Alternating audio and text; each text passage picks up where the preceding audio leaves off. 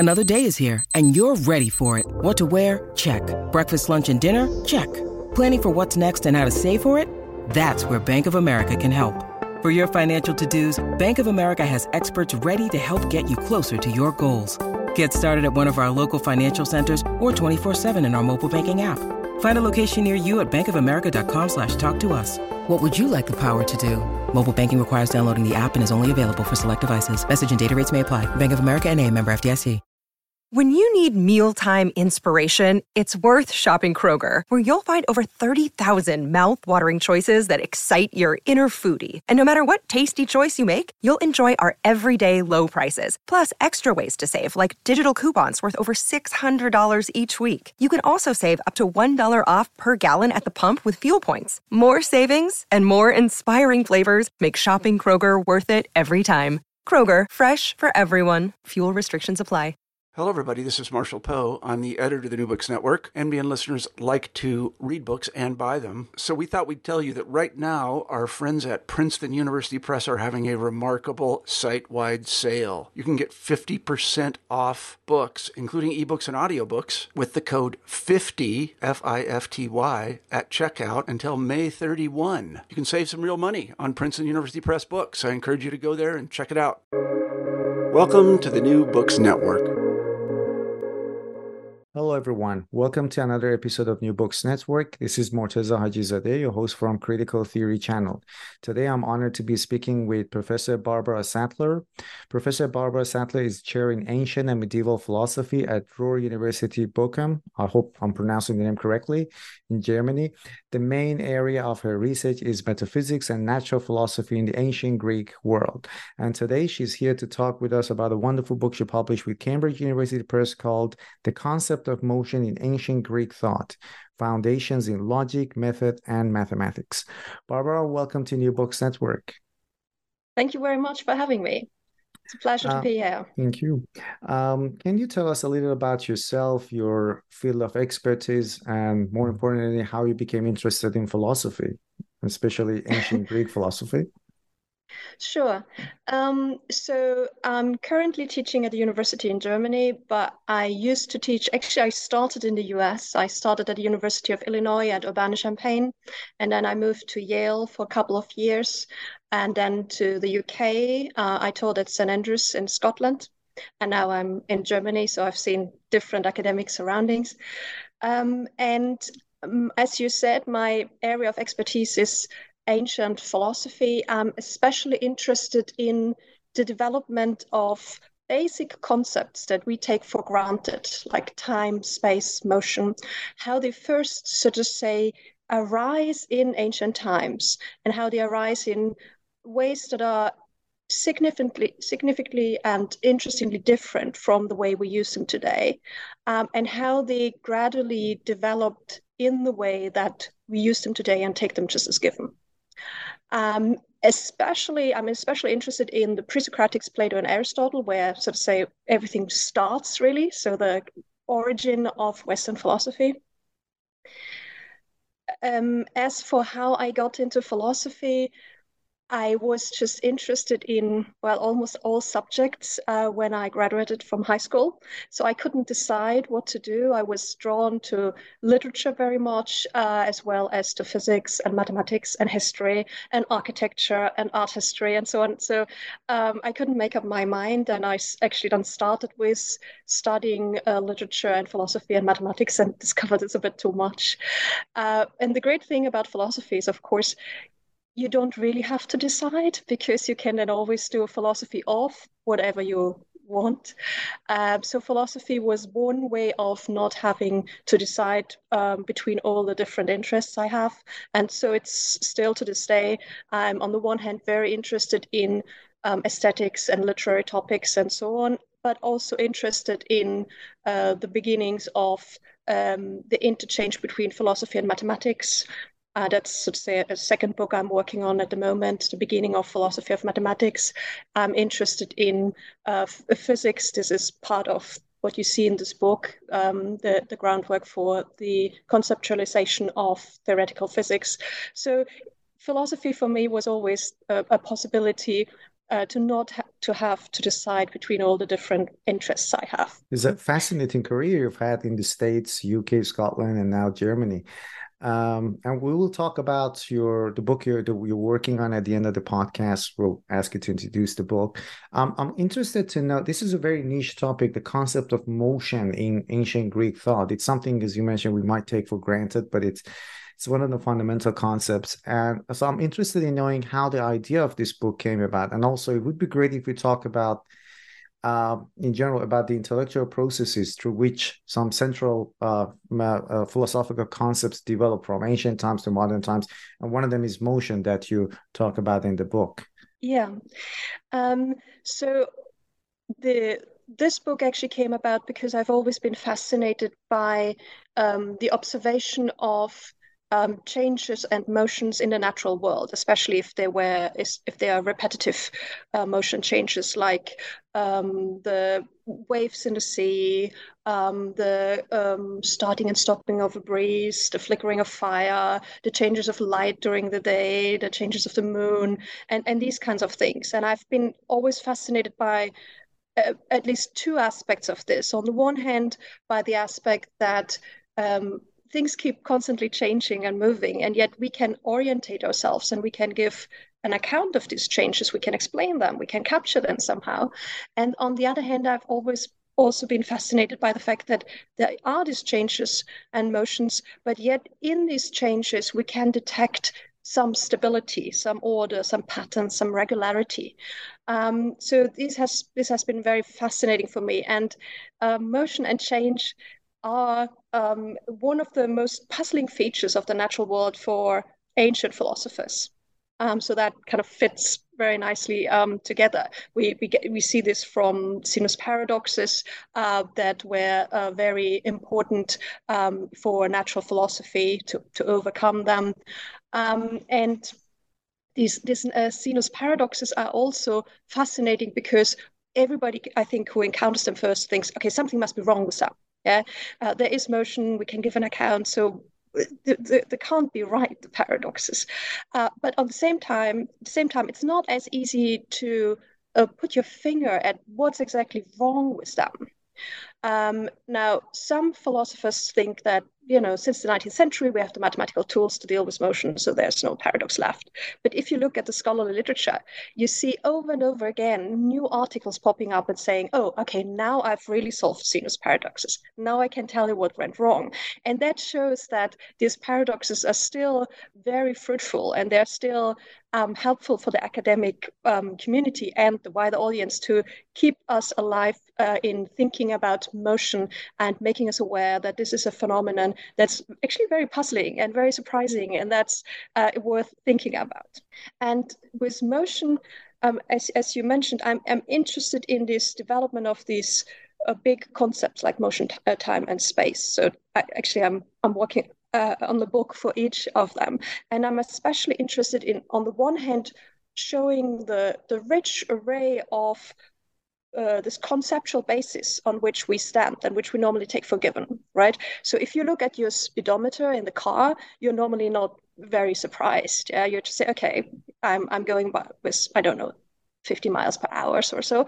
But actually, what I want you to do after reading this book is to think, when you look at your speedometer, hey, wow, how much conceptual work needed to go into that. I mean, there's one thing about the technical manifestation, but it's also the conceptual work that was needed in order to actually think of such a thing as a speedometer. So I want us to make us aware of how many centuries of thought needed to go into being able to conceive of something like a speedometer.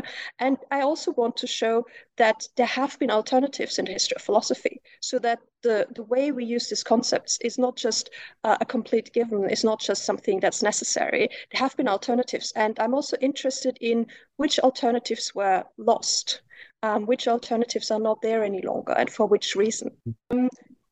I talk about motion in the book, and this captures the Greek term kinesis. And kinesis is a broad term. It can mean all kinds of processes. So growing, coming into being, alteration, locomotion, and I focus in on locomotion, and because it's the paradigm case and it's easiest to understand, and but it also generalizes. And locomotion not only asks us to bring together being and non-being, but also time and space. And that's, so to say, the center really of the book, how we can conceive of speed, which means something is faster if it covers more space in less time, or if it covers the same space in less time, or if it covers more space in the same time.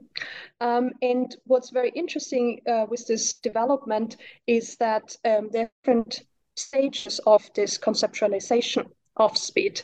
And what we just talked about, we end up with a stage of conceptualization, which is not quite the stage that we are normally thinking of our concept of speed.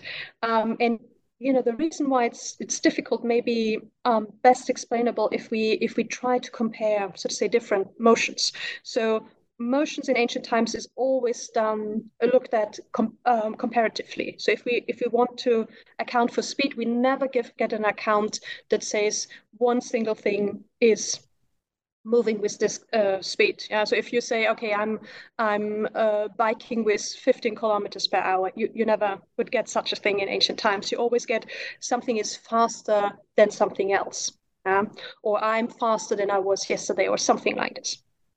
And the different conceptual stages are, so to say, only given comparatively, but we have these, I would call them, three different conceptual stages. So if we want to compare speed, then let's imagine a trireme. So triremes are these kind of very efficient, powerful, ancient ships where we have 3 rows of rowers on each side, and normally it's 170 people who are kind of moving them. So they're really fast.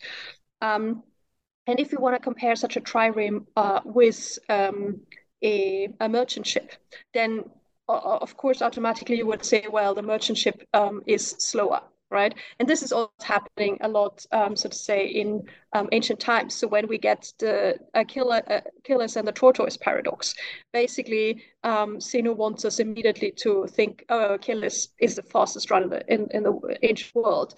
He, of course, will be faster than the tortoise, which is one of the slowest moving animals. But if we want to now know, well, perhaps Achilles is not well, right? Or perhaps the trireme is taking it easy, or something like this. How can we really compare speed? Not just say, well, in general, this is how it will be. Or if we compare two triremes, if we compare the trireme of the Athenians to that of the Spartans, how would we do that conceptually? How would we understand that? Now, the easiest case is, let's say these triremes are moving from Athens to Corinth, right? And then the easiest would be, we stand in Corinth and they start at the same time, they cover the same distance, and we just look at which one arrives in Corinth first, and that one is the faster, right? So that's there. We don't have any conceptualization going on. All we have is to say faster is the one that's there first. Things are getting slightly more complicated once we say, oh, they don't start at the same time. They cover the same distance from Athens to Corinth, but they don't start at the same time. In this case, what we have to do is we have to measure time. And this is also what explains, why we often get in Plato, as well as in Aristotle's explicit account, the reduction of speed to time. Yeah? So since they cover the same distance, the one will be faster, which needs less time to cover that. So all we have to measure is time. But what now, and that's the third stage, what now if they also cover different distances? So if they are not both going from Athens to Corinth, but let's say one is going from Athens to Corinth and the other one is going from Athens to Aegina. So in one case is, let's leave out nautic miles. I just give it in kilometers. One is going from Athens to Corinth, which is 60 kilometers or something like this. The other one is going from Athens to Aegina, which is like 23 kilometers or so. And let's say one takes the one to Corinth takes 5 hours, and the one to Egina takes 2 hours. Which one is faster? Now, so to say, we can't just reduce it to time, because then we can just say, oh, well, the one going to Egina takes less time, but of course it is also a different distance, right? So we, in the way we understand speed, namely how much distance is covered by how much time, it's not enough just to look at the time. It's also not enough to look at the distance. If we only look at the distance, then we can say, oh, one is covered a bigger distance, namely from Athens to Corinth. But is it that way faster? So we can say the one has covered more space, the other has taken less time. Which one is faster? And it's only if we really look at the relation of time and space that we can tell which one is faster. So if we say, okay, the one covers this 60 kilometers in 5 hours, so it's taking roughly 12 kilometers per hour, and the other one is covering 23 kilometers in 2 hours, so it's going roughly 11.5 kilometers per hour, that we can say, oh, the one with 12 kilometers per hour is going faster. So we really have to look at this relation.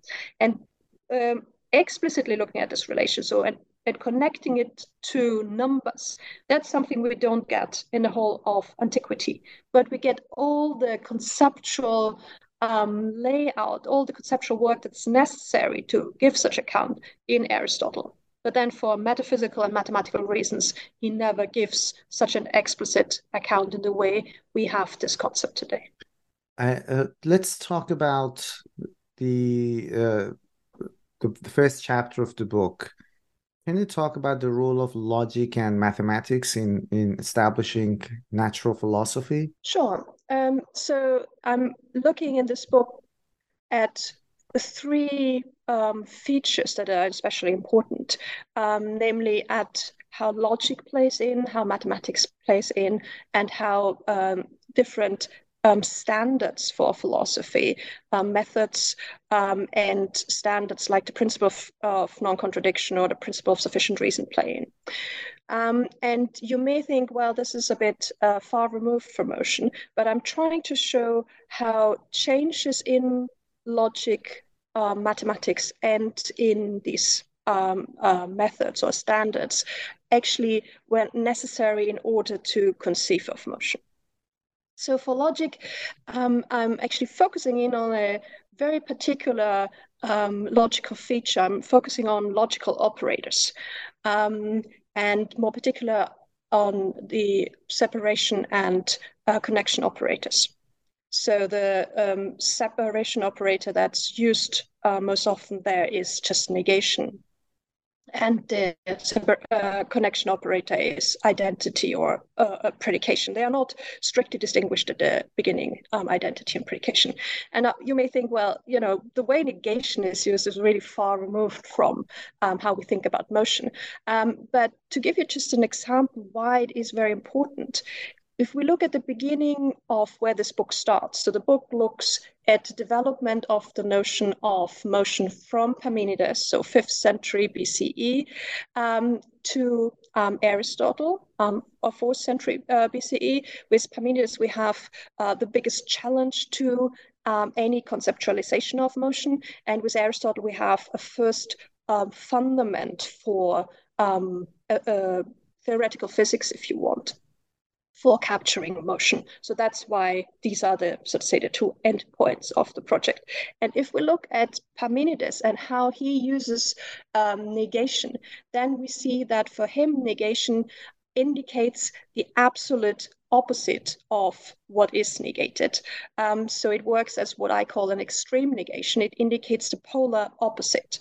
So if he indicates, not red, for instance, then that's something that is not red in any respect. So it's not, one part is red or it's red at a different time. For him, it's an absolute negation. And so if you negate being and you get non-being, then what you get is, so to say, something that has no being whatsoever. And motion is one of the important features of motion is important problem it raises is that it asks us to bring together being and non-being. So if something changes or moves, then something is first some F, some predicate, and then it's not this predicate, right? It's first here and then it's not here. So we are bringing together some being, some being F, some being here, with some non-being. And if we don't have that, then no motion has occurred, right? If something is always the same, is always the same place, then there's no motion. So it's essential to motion that we have first F and then not F.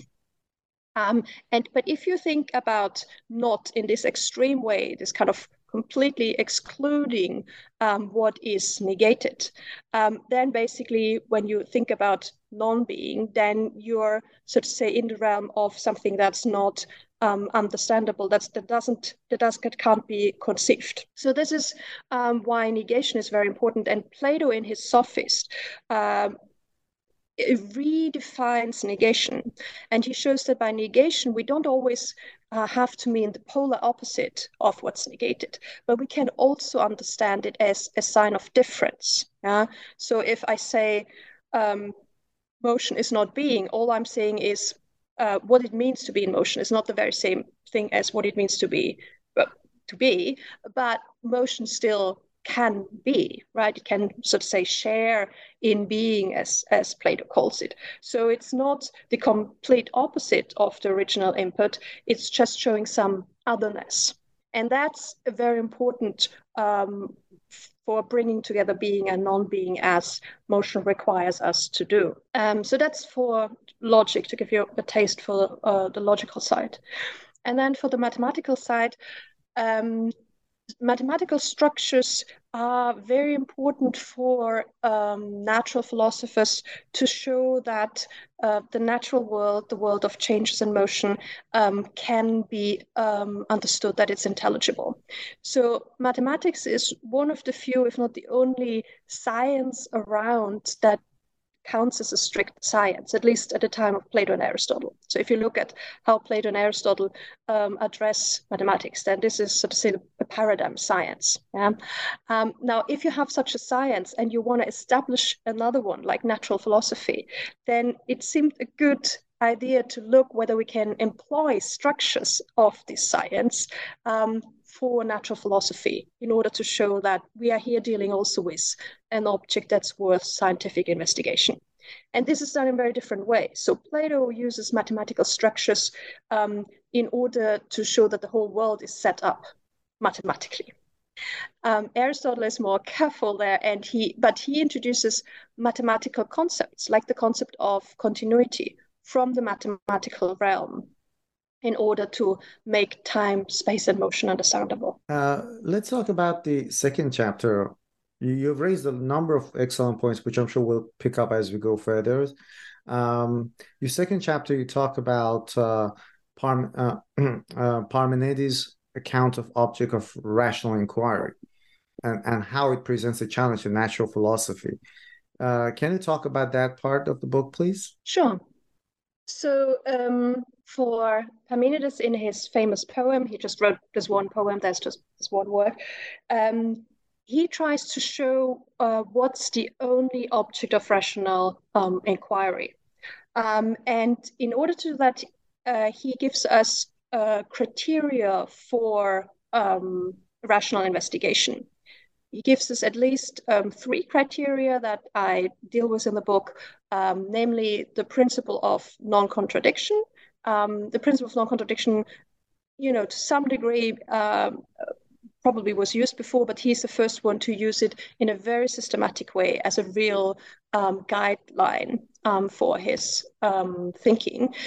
He uses the principle of sufficient reason in a very prominent way, and he uses what we could call that something is analyzable or testable by reason.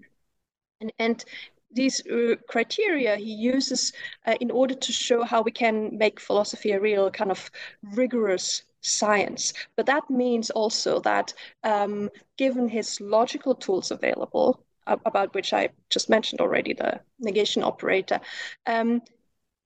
what he thinks is a possible object of scientific investigation is very restricted.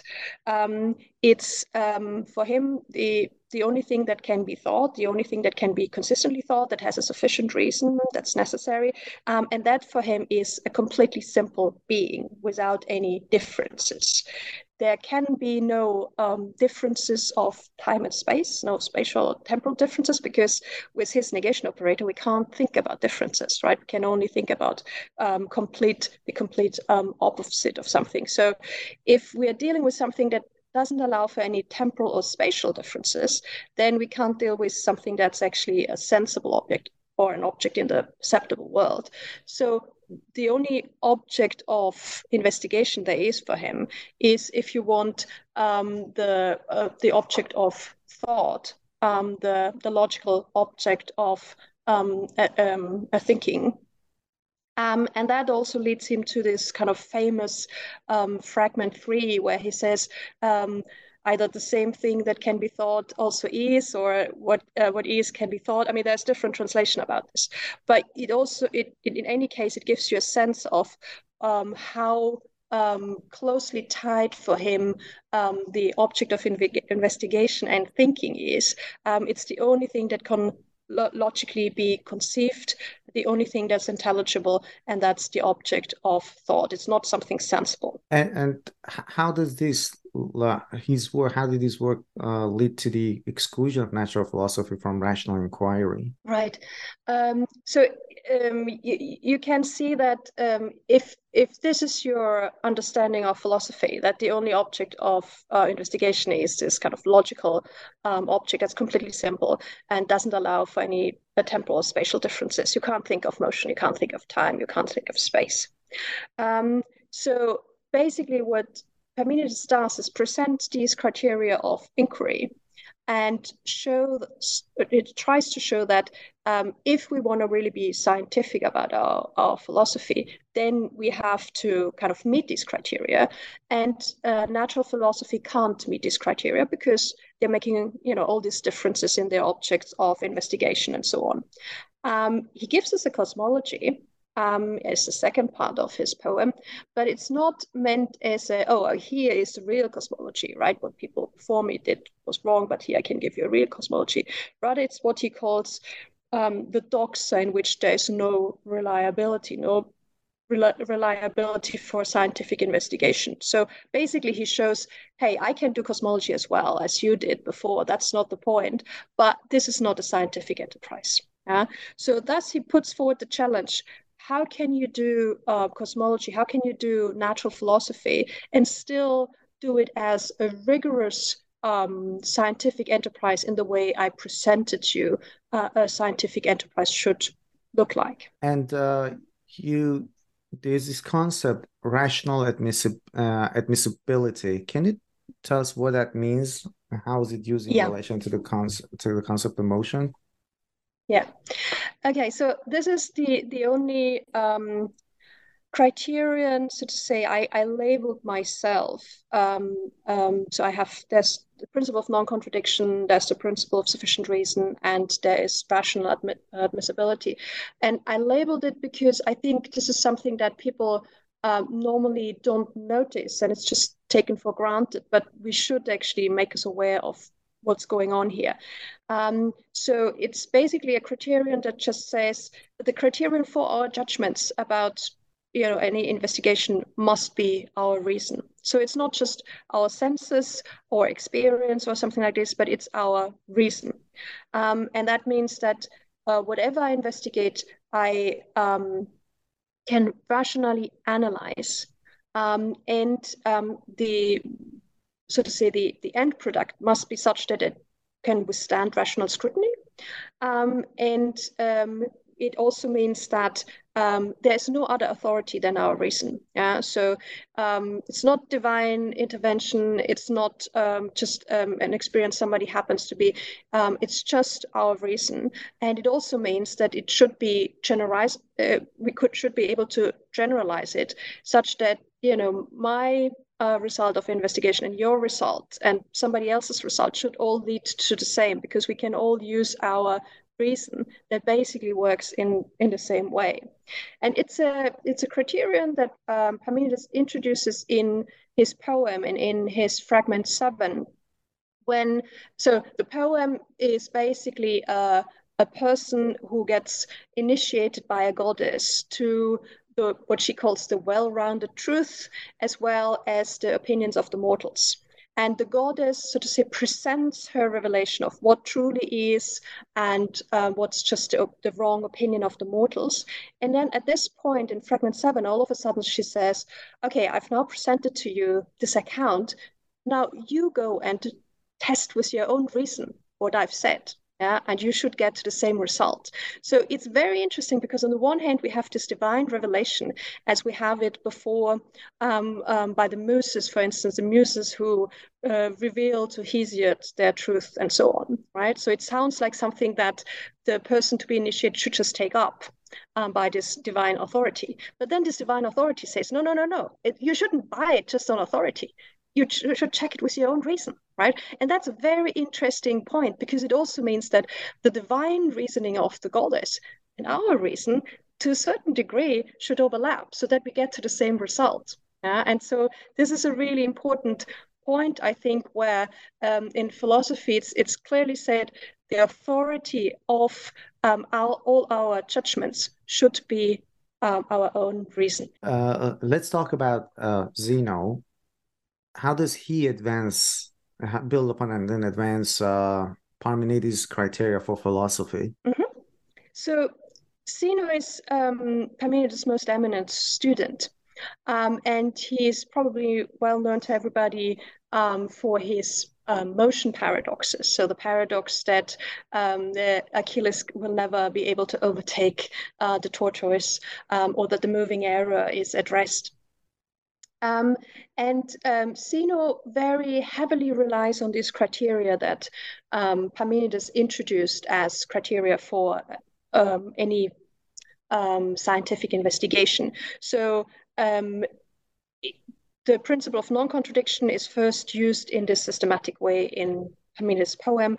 And for a paradox to work, you need to be sure that the principle of non-contradiction is regarded as a strict criterion, because a paradox only works if it's clear that if you get entangled in contradictions, if you get entangled in inconsistencies, then something is wrong, right? Otherwise, a paradox wouldn't work. So he builds on that, but he advances it further by now showing, so to say, inconsistencies in the opponent's position itself. So with Parmenides basically showed, okay, here is my position, and somebody assuming motion, time, space, and so on, what they say is inconsistent with what I've shown before. And Zeno now says, okay, I put this to the side my own opinion. I put to the side Parmenides' opinion. I just look at what the opponent wants to say is the case, namely motion takes place and so on. And then I show that from within this position that it doesn't get off the ground because it is inconsistent in itself. So the way he kind of further develops is in order to show that a position in itself is not working without bringing to the investigation any of his own conviction. So that's how he deals with the principle of non-contradiction. And with the principle of rational admissibility that we just talked about, he takes this also over and tries to show that our senses and our everyday experiences are really not adequate criteria for judging what truly is. Sure, we all experience motion, but that doesn't mean that motion is a proper subject of scientific investigation. Doesn't mean that motion is something that truly is.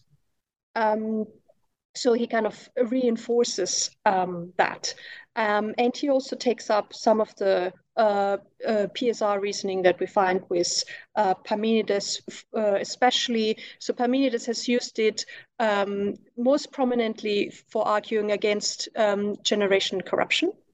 So that's the most famous argument where PSR reasoning is involved, where he shows that what truly is cannot have come into being or would be destroyed, because if it came into being, what would it come from?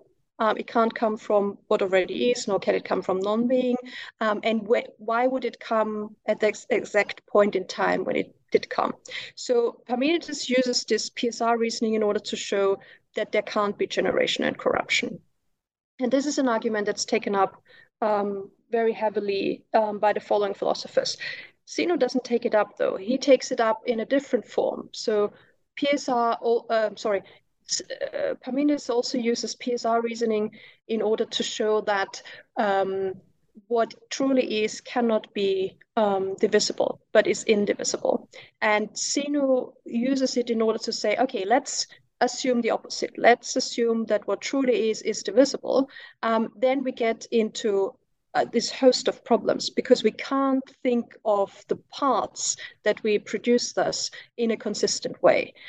Because if we think that what time, space, and motion are divisible, if we think they are truly and they are divisible, then the parts we get are either of nil extension. And if you have something of nil extension, how can that ever make up something that has some extension? Or they have some extension, still some extension, and we haven't gotten further with the division. Then it means they're undetermined and we still need to go on. Or at a certain point, we hit minima, extended minima, but then Zeno thinks that they need to be infinitely many. And if you have infinitely many extended parts, why don't they make up an infinitely extended thing, even though the way we started out is we take a finite distance or finite time and divide it. So that's the way Zeno takes up the criteria of inquiry from Parmenides for his paradoxes. And through the questions, the ideas of time, space, and motion through his paradoxes.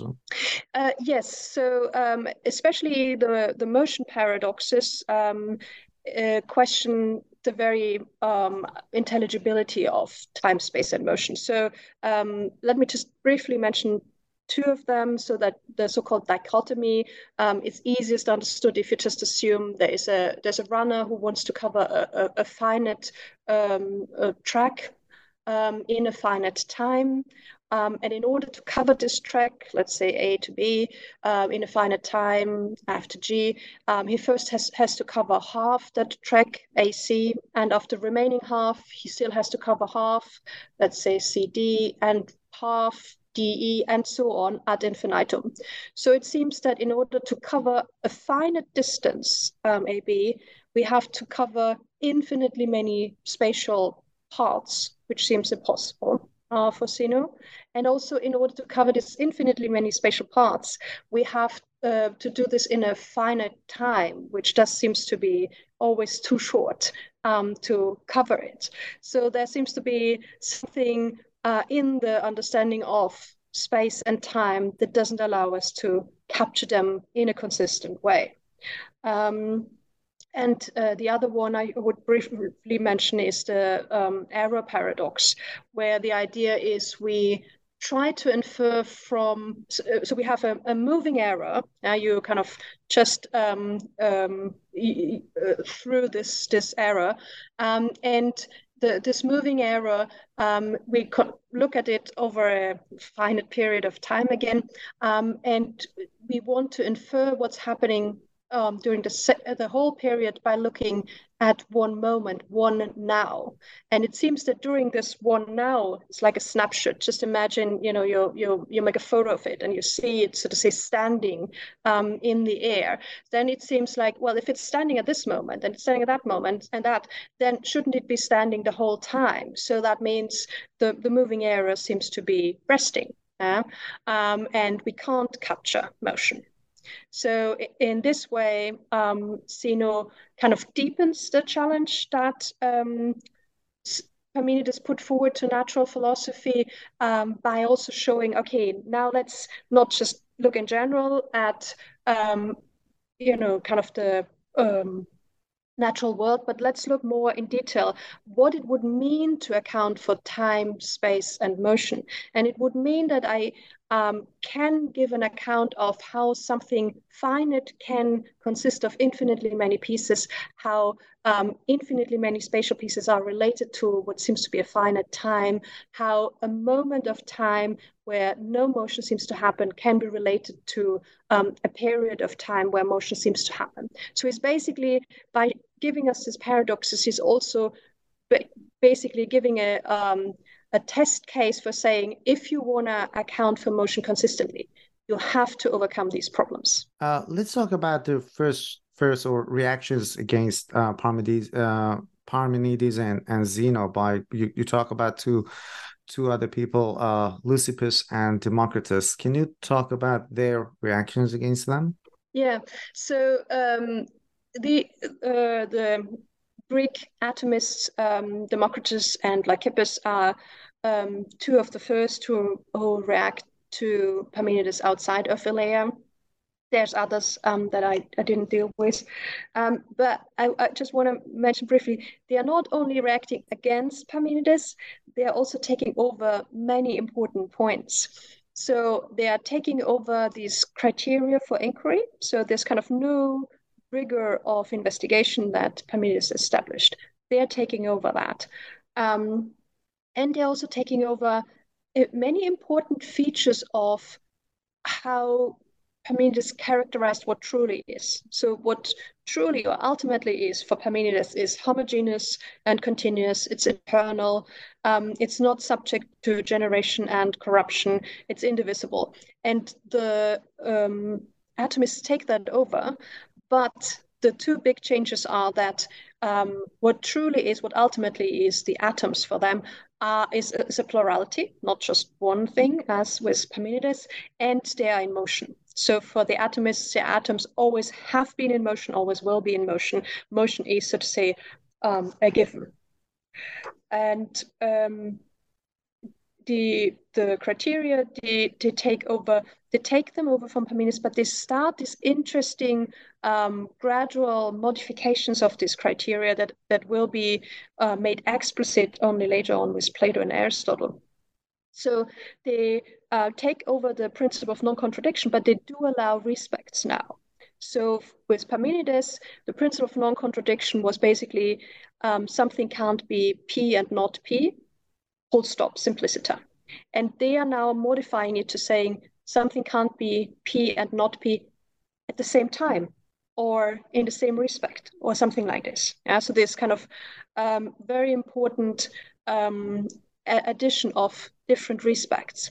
So something can be P at one time, but not P at another time. That's completely fine. But you can't allow this with Parmenides, also because of his negation operator.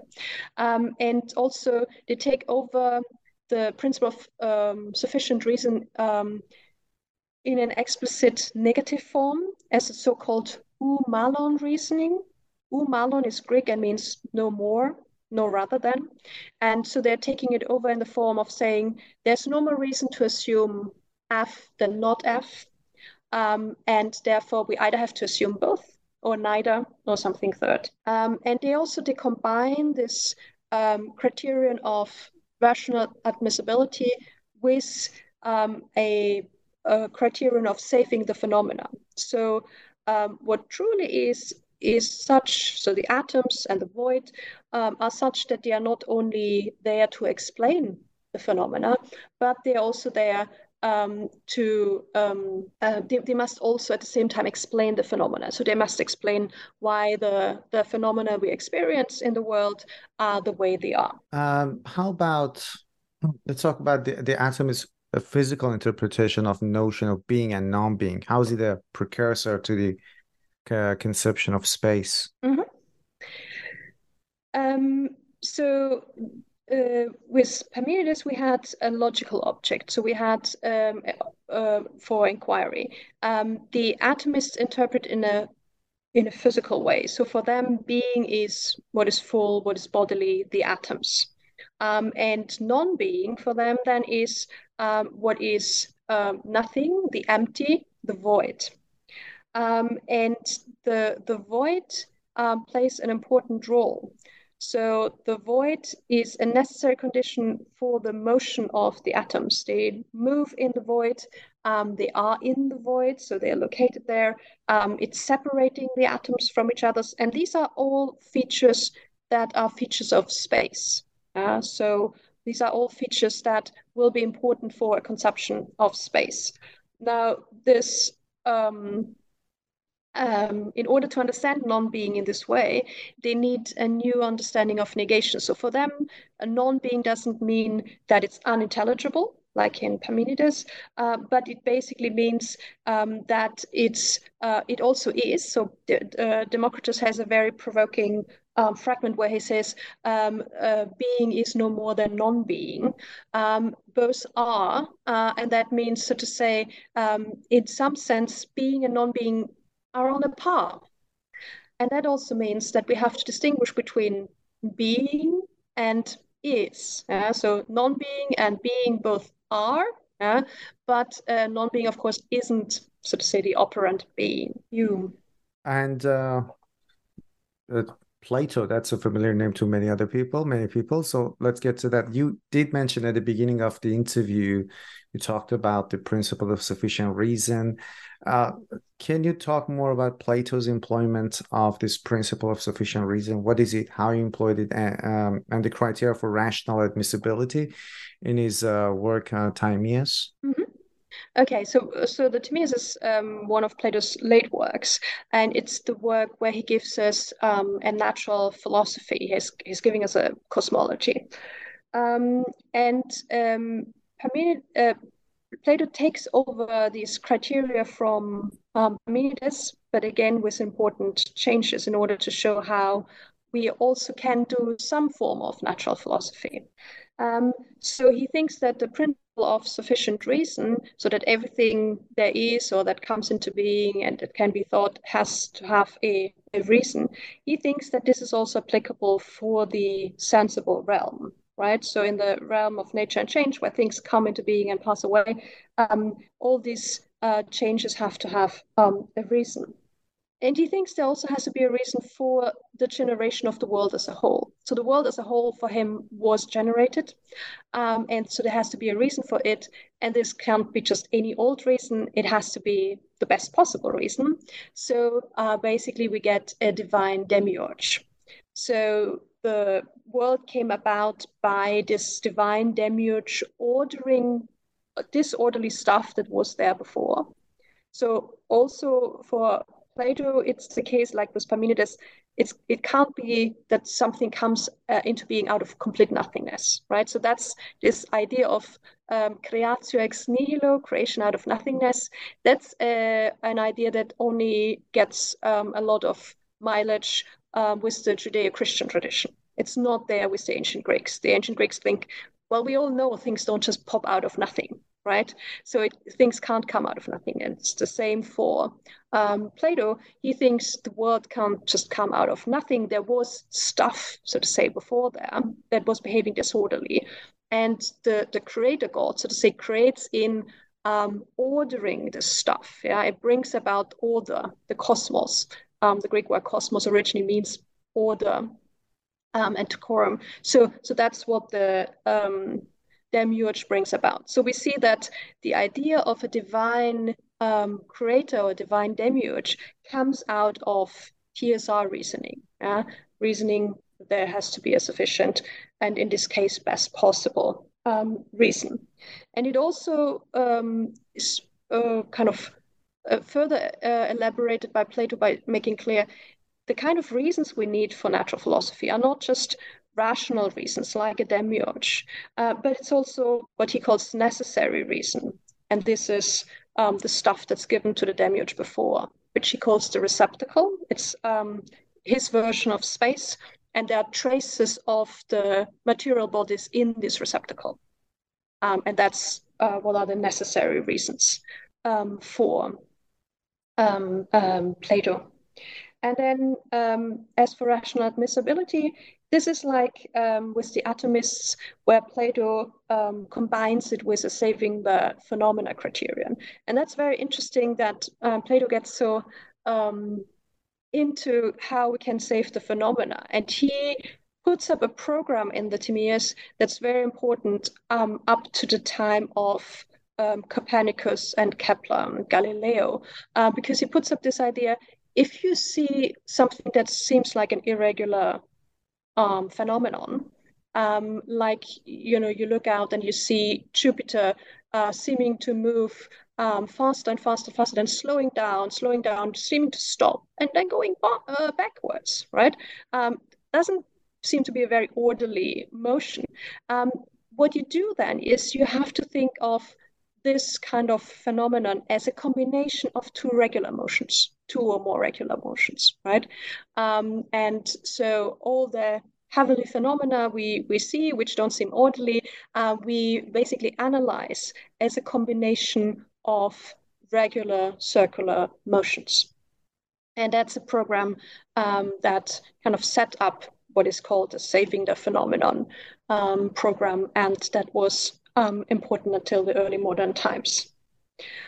One thing that what Plato also does, is that he encourages others to improve his account. So the Timaeus explicitly says, whoever can improve my account is invited as a friend, not as an enemy.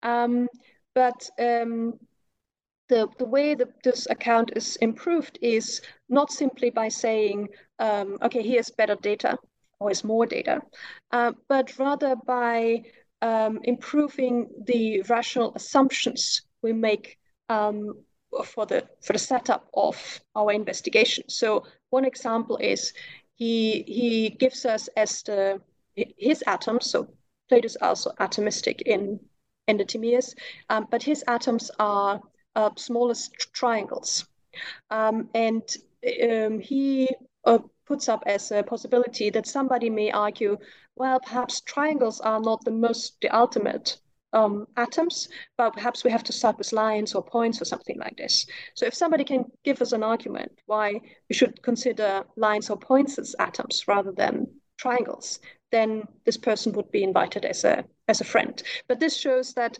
this kind of triangles and lines we're talking about, they are below the realm of perception. So you always need a bunch of them in order to be perceptible. So we're not talking about, okay, who has better empirical observation, but we're talking about this rational admissibility. Who can give a better argument for why our starting point should be lines rather than triangles? And at the beginning of the interview, you talked about Plato using mathematical structure to explain the world, the natural world, numbers, series, geometrical forms. I'm curious to know more about that. Sure. So as I mentioned, mathematics is used in order to show that the field of nature in itself is also understandable and intelligible. And Plato uses mathematics in three areas. So he uses mathematical proportions in order to explain the unity of the world body. So the cosmos as a whole is set up out of all the material days, and the material in ancient times is fire, air, water, and earth. But Plato wants to show that, so to say, they are held together through mathematical proportions, through a certain proportion of one material to a certain proportion of another material. The proportions are also used to explain the setup of the orbits of the heavens, where the planets move. But Plato goes further. He then uses geometrical forms as a basis for the building blocks of the universe. So he's taking fire, air, water, and earth not as the most basic elements. He's making fun of that, but he's thinking that they are based on mathematical bodies. So fire, for instance, is based on tetrahedra. And these tetrahedra, again, are kind of built up out of triangles. And this allows Plato to show that, okay, this material world is in itself intelligible because it's ultimately based on geometrical forms, and we know geometry is a secure science. And it also allows him to explain transformations from, let's say, fire to air or water to air as transformations from one geometrical form to another. So basically, these kind of changes that may seem unintelligible are now explained as changes from one geometrical form to another one. And he also uses it to explain further physical features. So, for instance, the experience that we have with the hotness of fire is explained in terms of the acuteness of the angles of a geometrical body, right? So we have with tetrahedra, we have this kind of very pointed geometrical body, and that explains also why we experience fire as pierced. So he also tries to do that. So we have proportions, we have geometrical bodies, and then as a third one, Plato uses the number series to give an account of the motions of the sensible object. So basically what he does is he gives us a setup of the heavenly bodies. And from this setup from these heavenly bodies, we derive measurement units, days, nights, months, years, and so on. And with the help of these measurement units, we can measure all processes in the sensible world. And thereby make them intelligible because we can connect them to the number series. We can kind of quantify them. In the last part of the book, you talk about Aristotle. And can you talk about the physics, his physics, and how he presented a solution to Zeno's paradoxes? Sure. I'm just wondering whether perhaps one thing we should do before, because then that makes Aristotle also clear, is just mention that there's still a problem with, I said measuring motion, but yeah, sure. with Plato, yeah, please.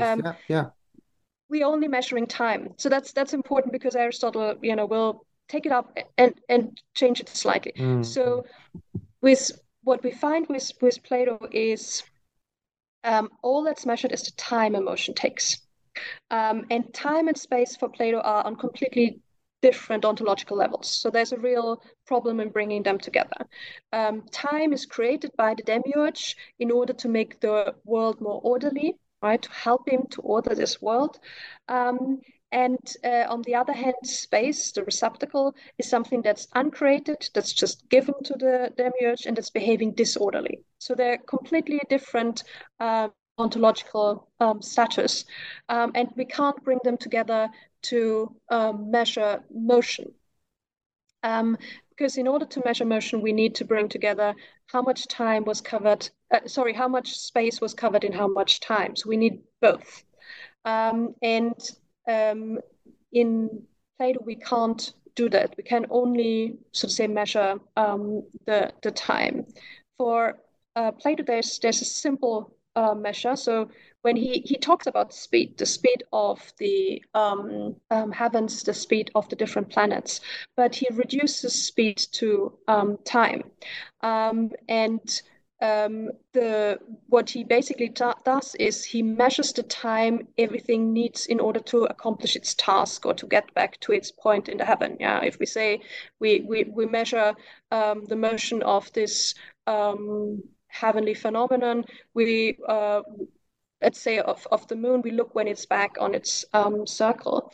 And for him, some planets are faster because they are moving in smaller circles, and therefore they accomplish their task sooner than others.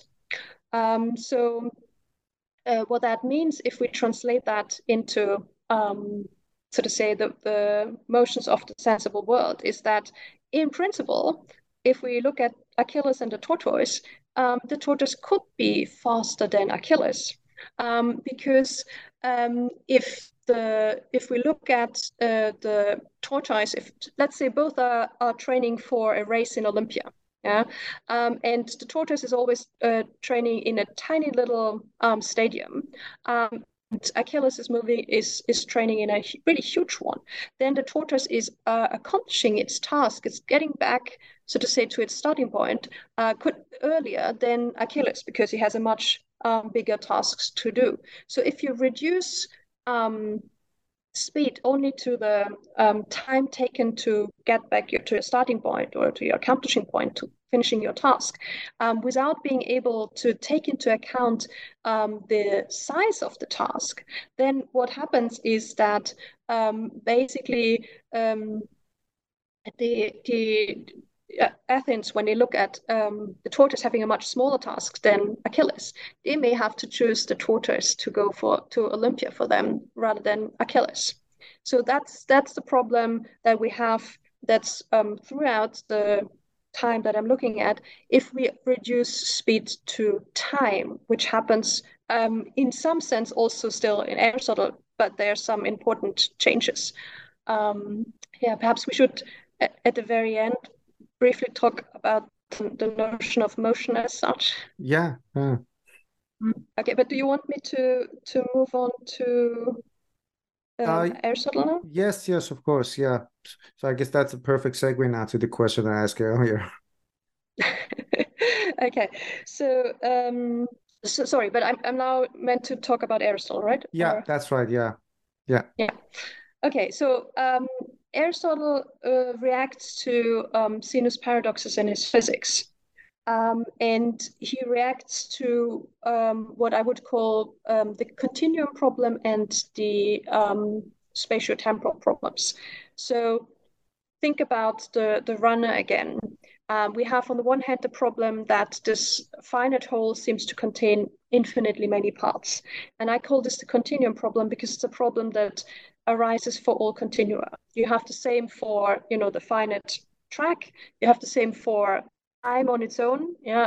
Before you can live through half an hour, you have to live through the first quarter of an hour and then the remaining half of that and so on.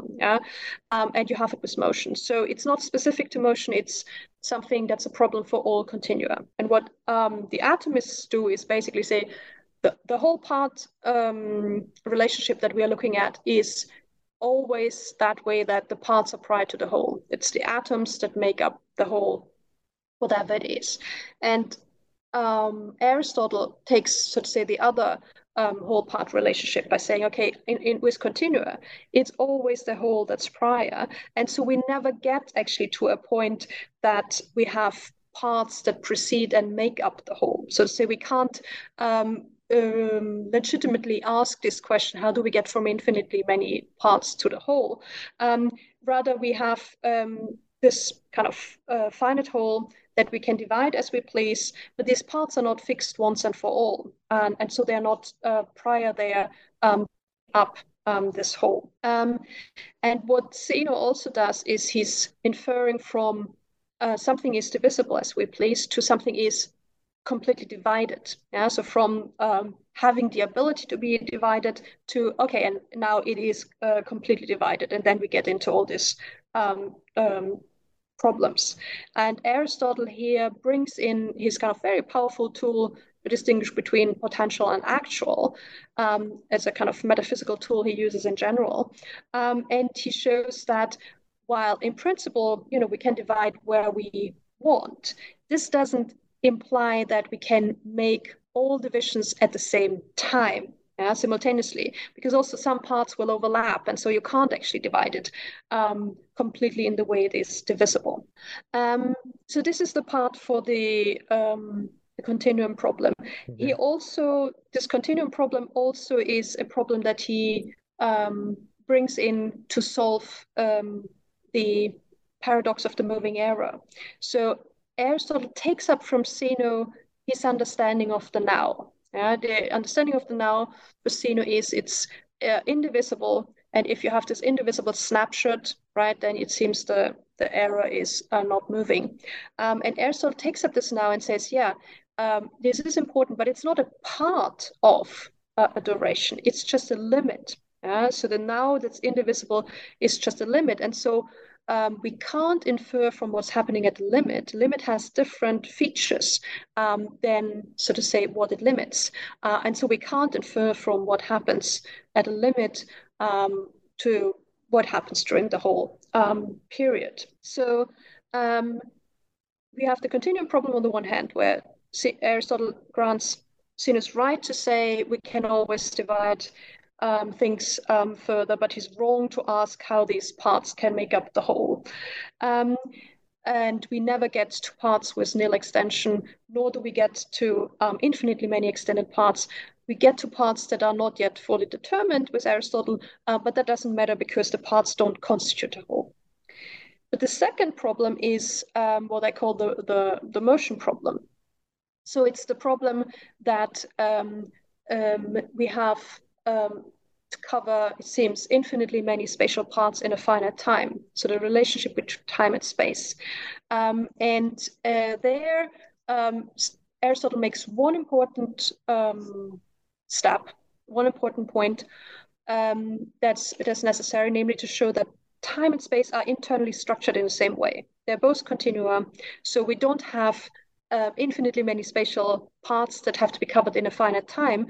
Rather, if we divide our finite race course infinitely, go on ad infinitum, we actually have to divide the time in the same way. If I say before I cover the whole distance, I have to cover half the distance. We also have to say we have to cover half the distance at half the time, and the remaining half distance in the remaining half time, and so on. So we actually have to divide them in the same way. So that's a very important point, and that's basically where all accounts of motion that allow us to bring in time and space build on, that both time and space can be understood as continua. But interestingly, he doesn't go further. Aristotle doesn't actually really give us the relation of time and space. So he kind of prepares for that in his dealing with Zeno's paradoxes. And there is something where he explicitly actually uses it, but here's a stopping point where we don't get quite our conception of time and space. Does he finally manage to present an explicit account of motion sufficient for natural philosophy? Well, yes and no, so to say. So we get a very interesting treatise on measurement, the first treatise on measurement we have in his Metaphysics, and that's obviously important, for thinking of measuring motion. But this treatise on measurement makes it clear that the measure has to be homogeneous with what is measured, right? So I can only measure length with a length. I can measure a weight with a weight. I can't measure a temperature with my ruler. Yeah, I mean that's. But it's not only has to be homogeneous, but it also has to be simple. And that's the problem when you measure speed, because speed is not simple. Speed is a relation of time and space. And so if you think that the measure is simple, then you can't actually measure speed in the end. And that's what's happened with Aristotle. So when we see him dealing with Zeno, we actually see him taking as basic this relation of time and space. In a famous kind of account of comparing two different motions of different speeds, where the only thing that stays constant is the relation of time and space. But his explicit account, which is, so to say, based on his treatise on measurement and his Metaphysics, doesn't allow him to think of a complex measure. And that's one reason why the one paradox of Zeno, the moving row paradox, that really asks us to think about the relation of time and space. There, Aristotle is then very short and just basically says, oh, okay, he's not taking the relativity of motion into account. So in the end, a really full-blown explicit account of the measure of speed as a relation of time and space had to wait for another 2,000 years. Professor Sattler, before we end this conversation, you earlier mentioned that you were working some other projects. Can you talk about the project you're currently working on? Right, sure.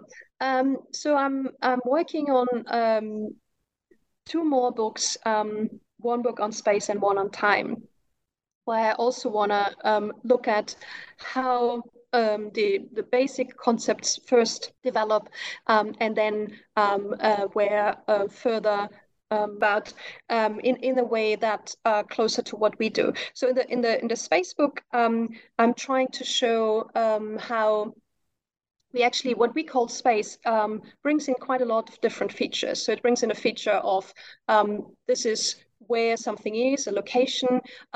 Space is also what separates things from each other. It is where motion takes place. And there's, again, interesting paradoxes by Zeno that show that the function of where a motion takes place and where something is located may not easily go together. And we need a metric. And all these features are not, so to say, easily brought together, and it takes some time to bring them together. So that's what I'm looking at in the space book, where I also look, so to say, how space and time are often taken by us to be something that's just basically given in the world, and we just have to take it up. But there's lots and lots of conceptualization that go into our understanding of time and space. And in the time book, I'm really very much interested in notions of time that, so to say, have fallen to the side, that are not important any longer. So just to give you one point, we normally take it that there is one universal time frame. Of course, we're different time zones, as the two of us, but we can all put whatever happens in one calendar, right? No matter what you do, our conversation today, if you go skiing, if somebody meditates, if somebody gives birth, we can all put it in a calendar. Perhaps not while it's going on, but afterwards we can all say it's happening at that and that time.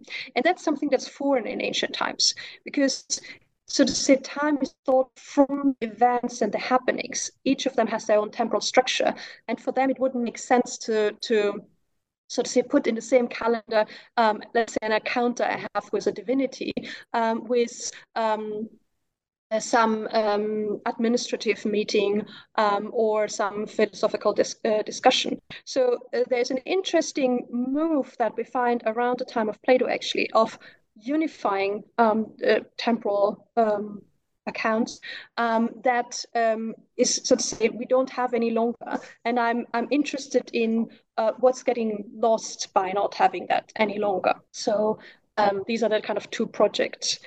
You've actually put a lot of question marks on my head. It kind of defamiliarized many of the concepts we take for granted. And I'm sure the other two books that you mentioned on time and space, it's going to be perfect trilogy: motion, time, and space. Thank you very much, Professor Barbara Sattler, for speaking with us on New Books Network and sharing your thoughts with our listeners. Thank you very much for having me. It was a pleasure to talk to you.